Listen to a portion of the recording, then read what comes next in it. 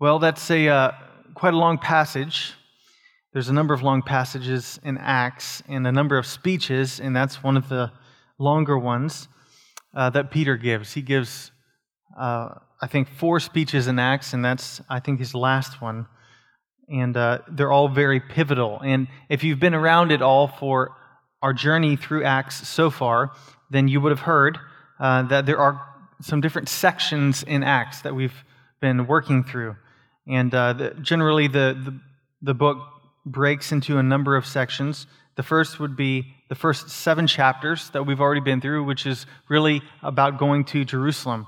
That Jesus comes after his death, burial, and resurrection, and then ascends to heaven. And right before he ascends to heaven, he tells his disciples to go into all the world, preaching the gospel, and to wait in Jerusalem for the gift of the Holy Spirit, which they do.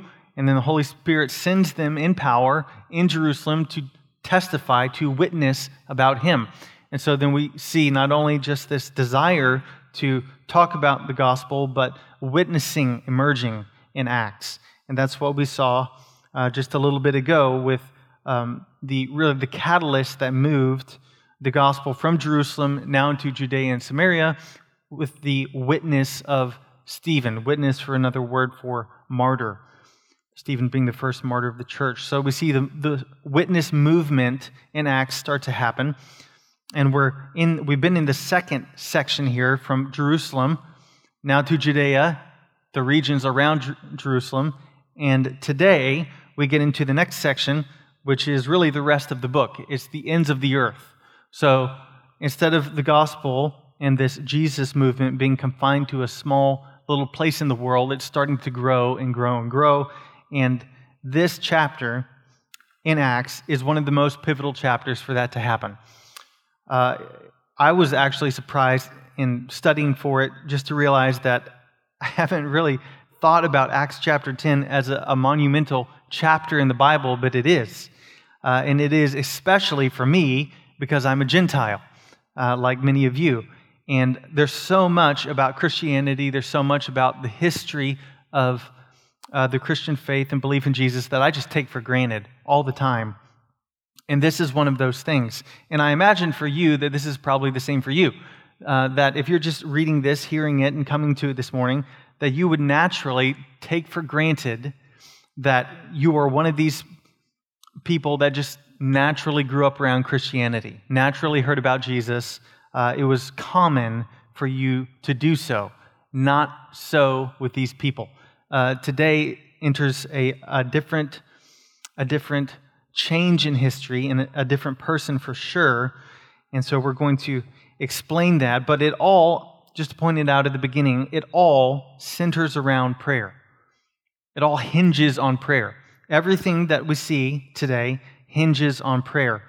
And thinking about prayer, there's 2 prayers going on, 2 people praying. One is Cornelius, a Gentile that you saw. The other is Peter, the apostle.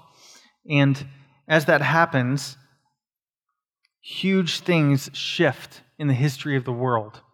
And thinking about that, I thought about a quote from D.L. Moody, who is a very godly man, theologian. He says that every great movement of God can be traced to a kneeling figure. And in this case, I would say certainly kneeling figures. There's 2 in view. And it's not really, I was talking about it just before coming up here, and friend had a good insight. It's not really so much of what that they prayed, Cornelius and Peter pray, because we don't actually see what they pray, which is kind of odd. But it's more about that they prayed. So just on the front end, knowing that everything hinges about prayer, it's not even necessarily knowing what they prayed. It's that they prayed. And I think the invitation is the same for us to join in prayer. And so today, the main point that we're going to see is this, that God's purposes are accomplished through our prayers. God's purposes are accomplished through our prayers. This is what happens with Cornelius and Peter, and this is certainly something that needs to happen with us. And there are kind of 3 movements that happen through this chapter that we can pull out. And I'll just give them to you on the front end, and then we'll walk through them. First is that God perplexes us in prayer by answering differently than we expect. That's the first thing that happened. Second, that God prepares us through prayer for needed growth. That's another thing that they experience. And the third is that God points us with prayer to believe, share, and demonstrate the gospel. Believe, share, and demonstrate the gospel. And with that, let me go ahead and begin. That God perplexes us in prayer. So what do I mean by perplexes us? I think we really have to get into the text to understand. We've already read it, but just to go back to the first section, Acts 10, 1 through 8, there's something perplexing going on here. Cornelius is a Gentile, like I said, that is non-Jew. So the Jewish world really consisted of kind of two realms. There's the Jewish realm, which is God's people, and there's the Gentile realm, which is everyone who's not Jewish. And here we have in Acts the first introduction to a totally different figure, and it's kind of been warming up to him. Here we have a full-blooded Gentile. Cornelius is a Roman centurion. Now, most of you probably aren't too familiar with centurions or how Rome would operate back in the day. But just so you know, Cornelius here is in charge of about 100 men. He's in charge of about 100 men in Caesarea, which is a Roman outpost. It's more than an outpost. It's the provincial governing head of the region. So typically, when Rome would conquer nations and conquer the world, the majority of the world, they always leave behind some regimen to kind of keep things in control, to keep things under their thumb, and they do that in different provinces all over the world. And in the Jerusalem province, this is where they left it, Caesarea. So in Caesarea, Cornelius is stationed as a Roman centurion, over 100 men. There's 6 centurions in the city, so he's one of 6 powers in the city, if you want to think about it that way, to not only just contain and control, but also, should any uprising happen, to squash it immediately. This is Cornelius' job. And Cornelius is not only just a Gentile here. The shocking thing that we see is he is basically a Jew in terms of his beliefs. The way that he's described in Acts is pretty incredible. That he is, yes, he's a centurion. Yes, he's in Caesarea and from Rome and all that. He is the occupator in an occupation. So Jews don't like him. But at the same time, in verse 2, it tells us that he is a devout man who feared God with all his household. He gave alms generously to the people and prayed continually to God. These are all marks, if you were a Jew back then reading it, to say, here's a man who keeps the law of God. Here's a man who is righteous. Here's a man who loves God. And at the same time, there are some things excluded from Cornelius, being a Gentile here, that he just couldn't worship God in the way that he lived. So he's here praying. Well, praying is good, but you're supposed to pray in Jerusalem. You're supposed to pray at the temple. And he's not. Furthermore, he was a Gentile, so he did all sorts of things that Jews would say were not good, but at the same time, we see later on that he was well thought of by the entire Jewish nation. When Jews even thought of this man, they thought, that's a guy that loves God.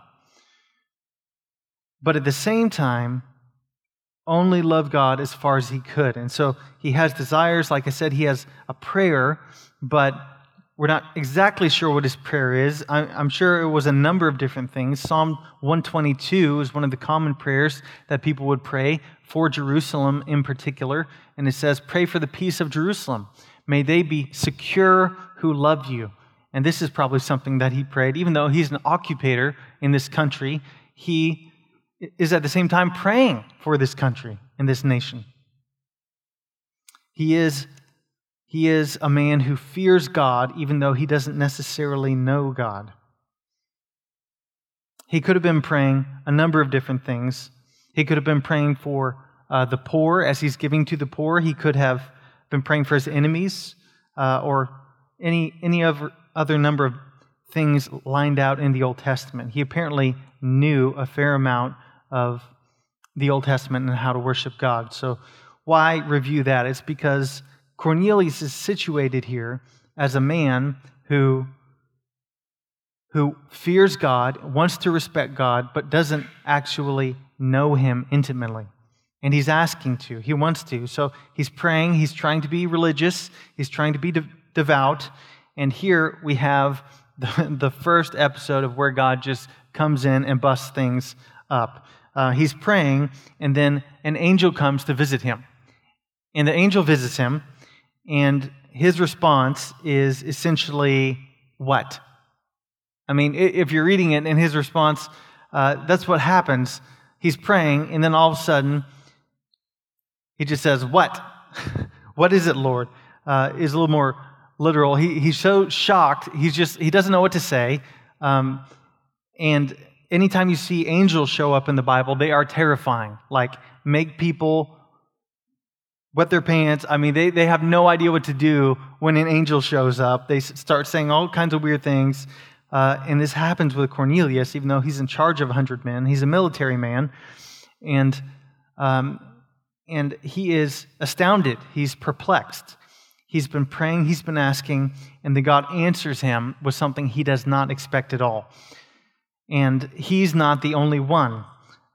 He gets the instruction, of course, from the angel to send men to Joppa to pick up Peter, and he does. He doesn't know why, other than Peter's got a word to share with him.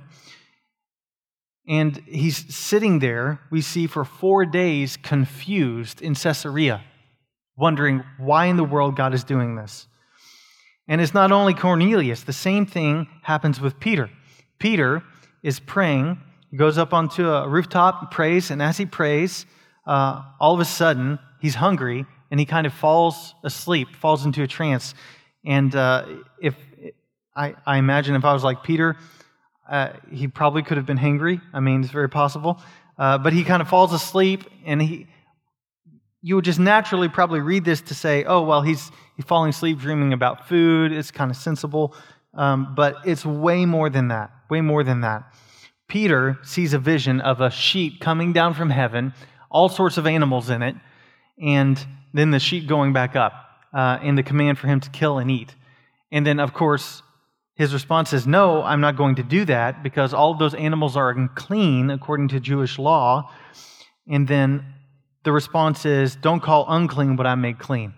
That happens 3 times.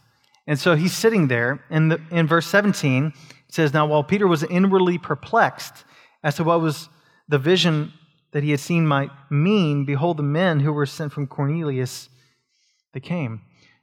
So Peter here is in the same boat, ironically, as Cornelius. He's praying, he sees a vision, and then he sits there wondering what in the world just happened. And I don't know about you, but I haven't had that experience for sure. I would tell you if I did, because that'd be amazing. But there's so many times that I've been praying about any number of things, and I just do not get the answers I expect. I really don't. And this is the same thing with Cornelius, the same thing with Peter. That God perplexes us in prayer by answering differently than we expect. Happens all the time. And I'm sure it happens with you too. It's not just with them. It's not just with me. It's often with us. That any number of things could be going on. That you really have great, deep desires to do something for God. Like something just not kind of normal, not average, but something incredible, something amazing. And you just don't have the opportunity. Or maybe it's a loved one that you just wish they had their health back. They're having some kind of sickness, they're in pain, or you're single and you want to get married. There are any number of things that we go to God for in prayer, and often, I think the normal that God gives us is that in prayer we do not get what we want, at least immediately what we want. And that is very much to God's plan. That first, as we see with Cornelius and Peter, they're perplexed. And And then later on in Acts 10, we see in that next section in verses 9 to 23, the men come to Peter and they tell him what's going on because he doesn't know. And then the Spirit has to tell him after he sees the vision to go and to not hesitate, or a different translation you would say to not discriminate. Peter here has Gentiles coming to him and he says, I'm not going to go with those guys. Why are they here? I don't want to talk to them. He's discriminating in himself, and so the Spirit tells him, don't do that. Be open, listen, be ready, and go. And this is what God often tells to us, that as we're perplexed, as we're asking for things, then God is normally working. He's doing something that we just don't even understand. And this is true for them, it's true for us. One time this has been a number of times, but sometimes it's things that are lighthearted, sometimes it's not. But I've had a number of family members pass away, and with all of them, sitting in the hospital, making the long drive to go to their house, to meet with them, whatever it is, to go to someone's house, every time that happens, I'm praying, God, I don't know what you're doing. I don't know why this is happening the way it's happening. I wish it was different. Would you heal this person? And it doesn't happen. And I'm sitting there often perplexed. And I imagine that you've often been there, that things have happened in your life that don't make any sense. But that's often, ironically, when God is moving the most. You see, for Peter, for Cornelius, when they're confused, when they don't know what's going on, is at the very inception of some huge change that God is bringing in their life. And it's the same for us. I find it particularly difficult to engage with God in prayer at times like this, though. Tim Keller, in his book on prayer, points this out. He says that there's nothing to fear in prayer. God will not give us anything contrary to His will, and that will always include what is best for us in the long run. You see, when I pray and I'm going through difficult circumstances and I don't get the answers I expect, my default position is to say, I shouldn't pray anymore. I shouldn't trust God with that. I'm just going to get a no, or I'm not going to get an answer, or I'm not going to get what I want. And yeah, it could be something trivial. It could be something meaningless. It could be for a boat. It could be for a bigger house. It could be for things like that. But that's also exactly true of things that you consider the more weighty matters. Things like family members' salvation or people's health. And we just don't often get that. And in the response that I realize that is often a trigger for me in this, and I imagine is for you too, is when it happens that you don't get what you expect, then you kind of start to slip, and you start to compromise, and you start to figure out, well, I don't even know if I should pray. Nothing will probably happen. But still, these men do, and they're not giving up. And so for you, do you pray? Are you willing to do that? Or are you afraid to pray because you won't get what you want, or you won't get what you expect? Or another question for you, are you currently perplexed on the things that are happening in your life? Be encouraged. This may be the time that God is doing something that you completely don't expect, but will be better for you than you can imagine. And that's the first thing that we see, that God perplexes us often by prayer. Not only that, but He often uses that perplexity to change us and prepare us for needed growth. And that's the second thing that we see here. And we'll pick up in Acts chapter 10, verse 23. That the next day he arose, so Peter makes the trek from Joppa to Caesarea, and he's there. And in verse 24, and on the following day they entered. And Cornelius was expecting them, who had been expecting them, called together his relatives and close friends. And when Peter entered, Cornelius met him and fell down at his feet and worshipped him. You see, God prepares us through prayer for needed growth. and Cornelius needed it desperately. Here he is, somebody who fears God in one sense but doesn't know him, needs growth. In fact, he needs a new birth. And so God brings in Peter to tell him the gospel, that he invited Peter into Cornelius' life to give him the gospel. And as we see Cornelius, like, his theological framework is really questionable. Really questionable. He comes, he sees Peter, and then he falls down at Peter's feet and he worships Peter. The word in Greek can be translated a couple different ways, but the point is to say that he is worshiping. Cornelius here is worshiping another man. And it's common in Roman culture to have a number of beliefs about the gods coming down from heaven, living among you, and all that sort of thing. And Cornelius's theological framework here is it's broken. It's messed up. That he has things he needs to learn about God. He doesn't even think correctly of God. And so Peter picks him up and tells him, don't worship me. I'm a man just like you are. Cornelius needs growth.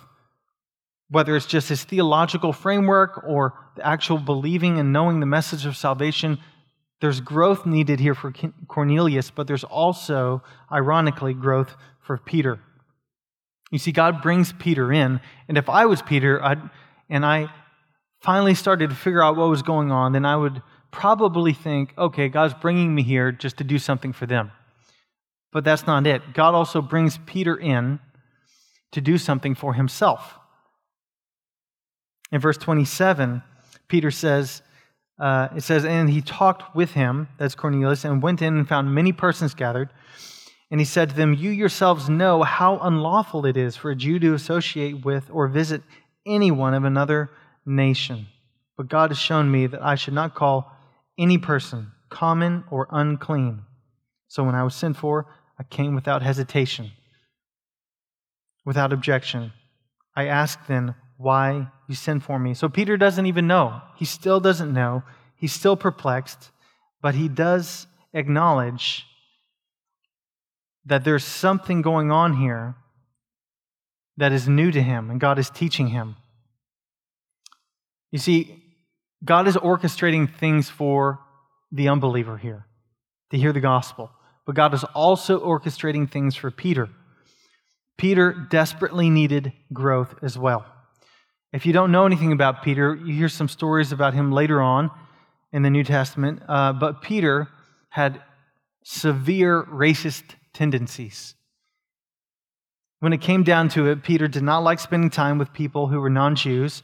He had a sense of cultural, national, and religious pride that was sinful. And here's the difficult thing. God had commanded that. And so Peter, in one sense, leverages God's command for his own personal preferences. Peter is the one here who's coming to realize that God has chosen people from all nations to be found in Jesus, and it's not just the Jews. And it's difficult for him. It's very difficult. It's hard for us to understand exactly what Peter is going through because we don't have it in our current modern day.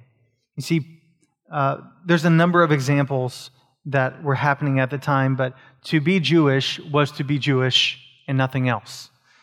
And so, for Peter, there were two things you could not do. Two things you could not do as a Jew with the rest of the world. You could not share a meal with them, so you couldn't have any food. You couldn't buy food from them. You couldn't eat food from them. And the second thing was that you could not go into their house. You couldn't stay at their house. You couldn't visit them in their house. You couldn't do anything like that. If you did, you would be ceremonially unclean. You would have a stigma attached to you. You would be taboo. It wasn't right. So here we see that Peter, God is using Peter. He's forcing Peter to cross boundaries that he never thought he should cross or he would cross in his life. God is stripping the racist tendencies from Peter. And we see this, that God's so patient and kind in doing so. A number of things happen here. First, he's going from Jerusalem to Samaria. Another thing is that he not only gets out of Jerusalem into area that has more Gentiles in it, but that he also lived. He lived with Simon the tanner, who was Jewish, but Simon has an occupation involving dead animals, which the law says you can't be around. So Simon here is living with Peter, and Peter's in a position to where he's gone as far as he can go to share the gospel, and he doesn't think he can go any further, but still God sends men to him, gives him a vision. He tells him by his Spirit not to discriminate. God knows all the instruction that Peter needs to move him into his will. And so he does that. And Peter now is doing something ceremonially taboo. He should not do this. He should not be in Cornelius' house, yet he's there. And he's there because he realizes God has changed things in the world. God's been gracious with Peter to help him see that. The bigger issue going on between Jews and Gentiles with this is that they would not associate with one another, or they could not, in some instances, associate with one another. Think about it. If you know somebody, if you see someone or you're trying to tell someone else, like, yeah, I know them, they're my friend, or how do you do it? What are the proofs that you give? Say, well, I had a meal with them, or I went to their house, or I've been in their house. Or you could combine them, say, I had dinner with them at their house. Those are things that we say to communicate to everyone else around us that they are on some level acceptable to us, that we will spend time with them.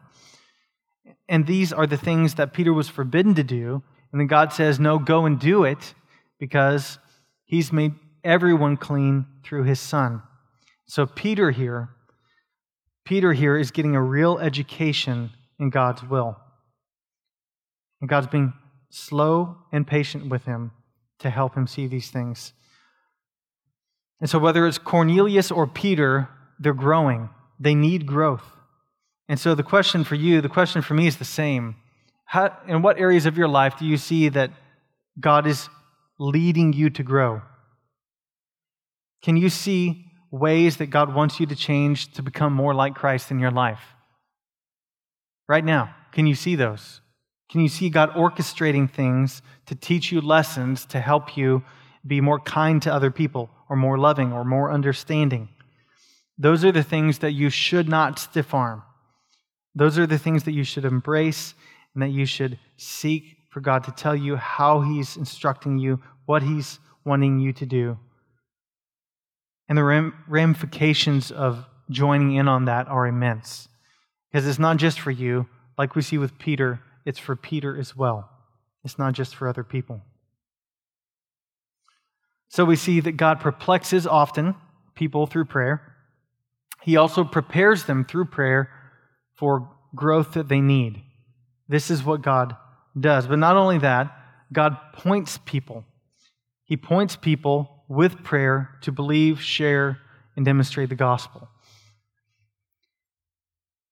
What do I mean by God pointing people? Well, that's in the next section here. So Peter comes to Cornelius, and he hears the story that God brought them together for this time, and in perhaps the most the dramatic opportunity of evangelism in history, Peter comes to this house with Cornelius, his whole family, and tons of close friends, and he says, God told me that you have something to say to us.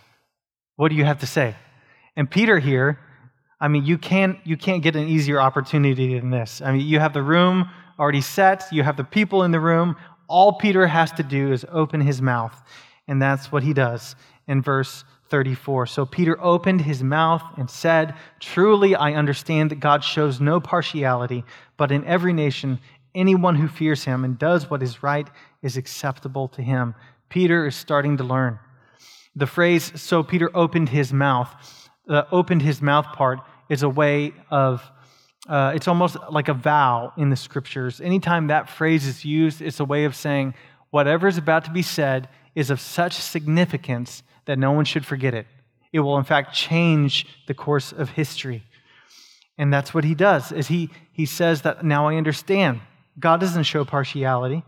And not only that, but then he also says, a number of things to communicate the gospel to them. So in verses 36 to 43, Peter just opens his mouth and he starts talking. And he doesn't stop. He says, as for the word that he sent to Israel, that's God sending the word, preaching good news of peace through Jesus Christ. He is Lord of all. You yourselves know what happened throughout all Judea, beginning from Galilee, after the baptism that John proclaimed. And so these people know, Peter says, these people know about Jesus and what he's been doing. Not only that he went about doing good and healing all who were oppressed by the devil, for God was with him, and we are witnesses of all that he did, both in the country of the Jews and in Jerusalem. And they put him to death by hanging him on a tree. But God raised him on the third day from the dead. You see, Peter here is the opportunity when he can talk about anything is he takes to talk about the gospel. And it's not even just the most minute aspect of the gospel. Peter doesn't come to them and just say, Jesus died on the cross for sinners. Amen. Goodbye. No, he talks a little bit more about it. He gives them historical context. He tells them, you know about these things. You've heard about them. And then as he's talking about Jesus as the Christ on the cross, raised to new life, then he also says he's the judge of the living and the dead. He's going to judge me. He's going to judge you. And he would undoubtedly keep speaking here. But the last thing that he says is, to him all the prophets bear witness that everyone who believes in him receives forgiveness of sins through his name. Peter finishes, even though he probably had more to say, he finishes his statement saying, all of the Old Testament scriptures, everything that I grew up hearing, everything that we grew up learning, speaks of this man and his work, his saving work. And that's the thing that catalyzes the new movement of God in the world. In verse 44, while Peter was still saying these things, the Holy Spirit fell on all who heard the word. And the believers from among the circumcised who had come with Peter were amazed. Why are they amazed? Because something has changed in the history of the world. You see, some people call this the Gentile Pentecost.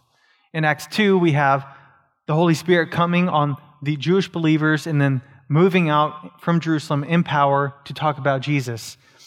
In Acts 10, we have a similar thing happen, but it's not for the Jews. They've already heard. Here, it's for the Gentiles. And if you haven't gotten it yet, unless you're Jewish, that's you and me. That here, in Acts 10, is one of the most important historical points in history for you and for me. And it happened because Peter here was willing to open his mouth and share the gospel. And something strange happens, something almost unprecedented happens here when he does. He can't even finish the speech. And then all of a sudden, the Holy Spirit falls on the Gentile believers now, and they start speaking about God and honoring him and extolling him. And so Peter's response is, who's going to hold water from these people? Who's going to keep them from being baptized? They obviously have the Holy Spirit. And the reason that they receive the Spirit in this way, and why it doesn't normally happen outside of this, is because this is the last change in the history of the world. This is the last movement of God to change things, and it needs special significance. It needs special signage. And the Jews that came with Peter, they recognize that this is amazing. And they say, because the gift of the Holy Spirit was poured out even on the Gentiles. A Gentile was commonly referred to as Jewish people as dogs. The Gentile dogs. And they don't say that here, do they? They just say the Holy Spirit was poured out even on the Gentiles. No dogs anymore. They're a part of the family. For they were hearing them speaking in tongues and extolling God. And so Peter here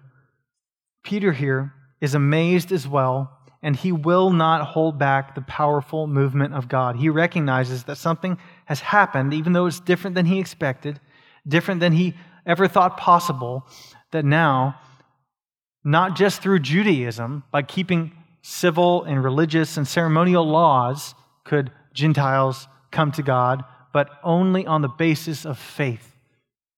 And this is our hope, that it is only on the basis of faith through Jesus' work on the cross that we can come to God, not a part of any works done by man. And Peter embraces this wholeheartedly. So what do we have to learn from this truth? That God points us with prayer to believe, share, and demonstrate the gospel. 3 things as we close. Number 1, that you have to believe first. You see, Peter, certainly he believes the gospel. He knows Jesus. He believes he's Lord of all things. But at the same time, he has to believe that this gospel goes to all the nations. And if he doesn't believe the gospel. You see, Peter had to first believe that God was not partial and wants all people to come to himself. And say it this way: if we don't believe, then we won't go. If we don't believe, then we won't go. If we believe God is partial, we will not go. If we believe God is not partial, then we will tell other people about him. You could take the converse of that to say is the opposite. If we don't go, then we don't believe. So I ask you, when's the last time you shared the gospel? When's the last time over coffee or with a neighbor or a coworker that you just made the effort and you said, God is not partial, therefore I'm not going to be partial. God wants people to hear about Jesus, therefore I'm going to tell people about Jesus. First, Peter had to believe, not just in the gospel, but that all peoples need to hear this message. Second is sharing. So believe first, share second. You see, Peter had to second share the gospel with his mouth. Now, I'm sure a lot of you grew up with this sort of understanding or hearing this, that share the gospel and, if necessary, use words. That is, some of the intention in that I think is good. It is mostly an anti-biblical statement, mainly because of what we see here with Peter. These people, the entire thing is leading Peter to these people that have to hear in their ears the words that Peter's saying with his mouth about Jesus. It is a necessity for people to hear the gospel and hear you talk about the gospel. So if we don't tell people about Jesus with our words, they won't be saved. That's what's at stake here. That's what's going on. Not to say, of course, that we save people, but it is to say that if we don't talk about Jesus, if we don't talk about his saving work on the cross, about how he's changing our lives, about how he has changed our lives, then they won't know. They won't hear and they won't be changed. So you have to believe first, you have to share second, but not only that, the thing that we probably would easily miss here at the very end is that you have to have fellowship third. And we see this in the last verse. Can anyone withhold water from baptizing them? He says they should be included. And he commanded them to be baptized in the name of Jesus Christ. Then they asked him to remain for some days. You see, this dividing wall of hostility, as Paul puts it in Ephesians, has been torn down. For the first time in history, Peter is going to sit in a Gentile's house and eat some bacon with him. Praise God for bacon. This is what's happening. And it's not just about trying to signify something with your actions. It's about fellowshipping with people. You see, if we don't befriend and mentor brothers and sisters, we invalidate the gospel. That's what's going on here. Peter's agreement to stay with them was an agreement to step out of his preconceived historical ideals about what pleases God, to step into a new reality of what God had commanded was good and right, and to say, I'm going to associate with those people now. I don't care what everyone else thinks. I want to obey God. And that is what validates the gospel message. You see, if Peter ended up going through this, if he believed the gospel, go share the gospel with them, talk with them, and if he actually did that with his mouth, and he did not stay with them, what would he be communicating? This isn't real. God has accepted you, but I won't accept you. That's what he would be communicating, and that's what we cannot do. We cannot do that, not only to unbelievers and being willing to talk with them and share Christ with them and have meals with them and go have dinner in their houses and encounter their worldviews and talk to them about their need for Jesus, but we also have to do that with one another. If we do not extend fellowship to one another, we invalidate the gospel message because God has extended friendship to us. We see Luke writing in Acts here that some key things to take away for us are that you have to believe the gospel first, not just for yourself, but for other people. You have to share it, and you have to invite other people into your life and fellowship. And these are the things that God is doing, pointing us with prayer. You see, if Cornelius, if Peter, if they had not have been praying, again, not so much what they prayed, that they prayed, if they hadn't been praying, they would have missed it. They would have not been able to hear what God wanted of them and what he was doing in the world. God's purposes are accomplished through our prayers. He doesn't do it outside of them. He does it with them.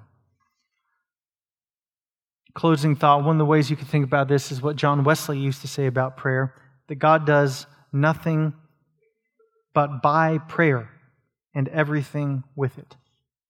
God does nothing but by prayer and everything with it. And he certainly did for them, and I pray he does for us. Let's pray.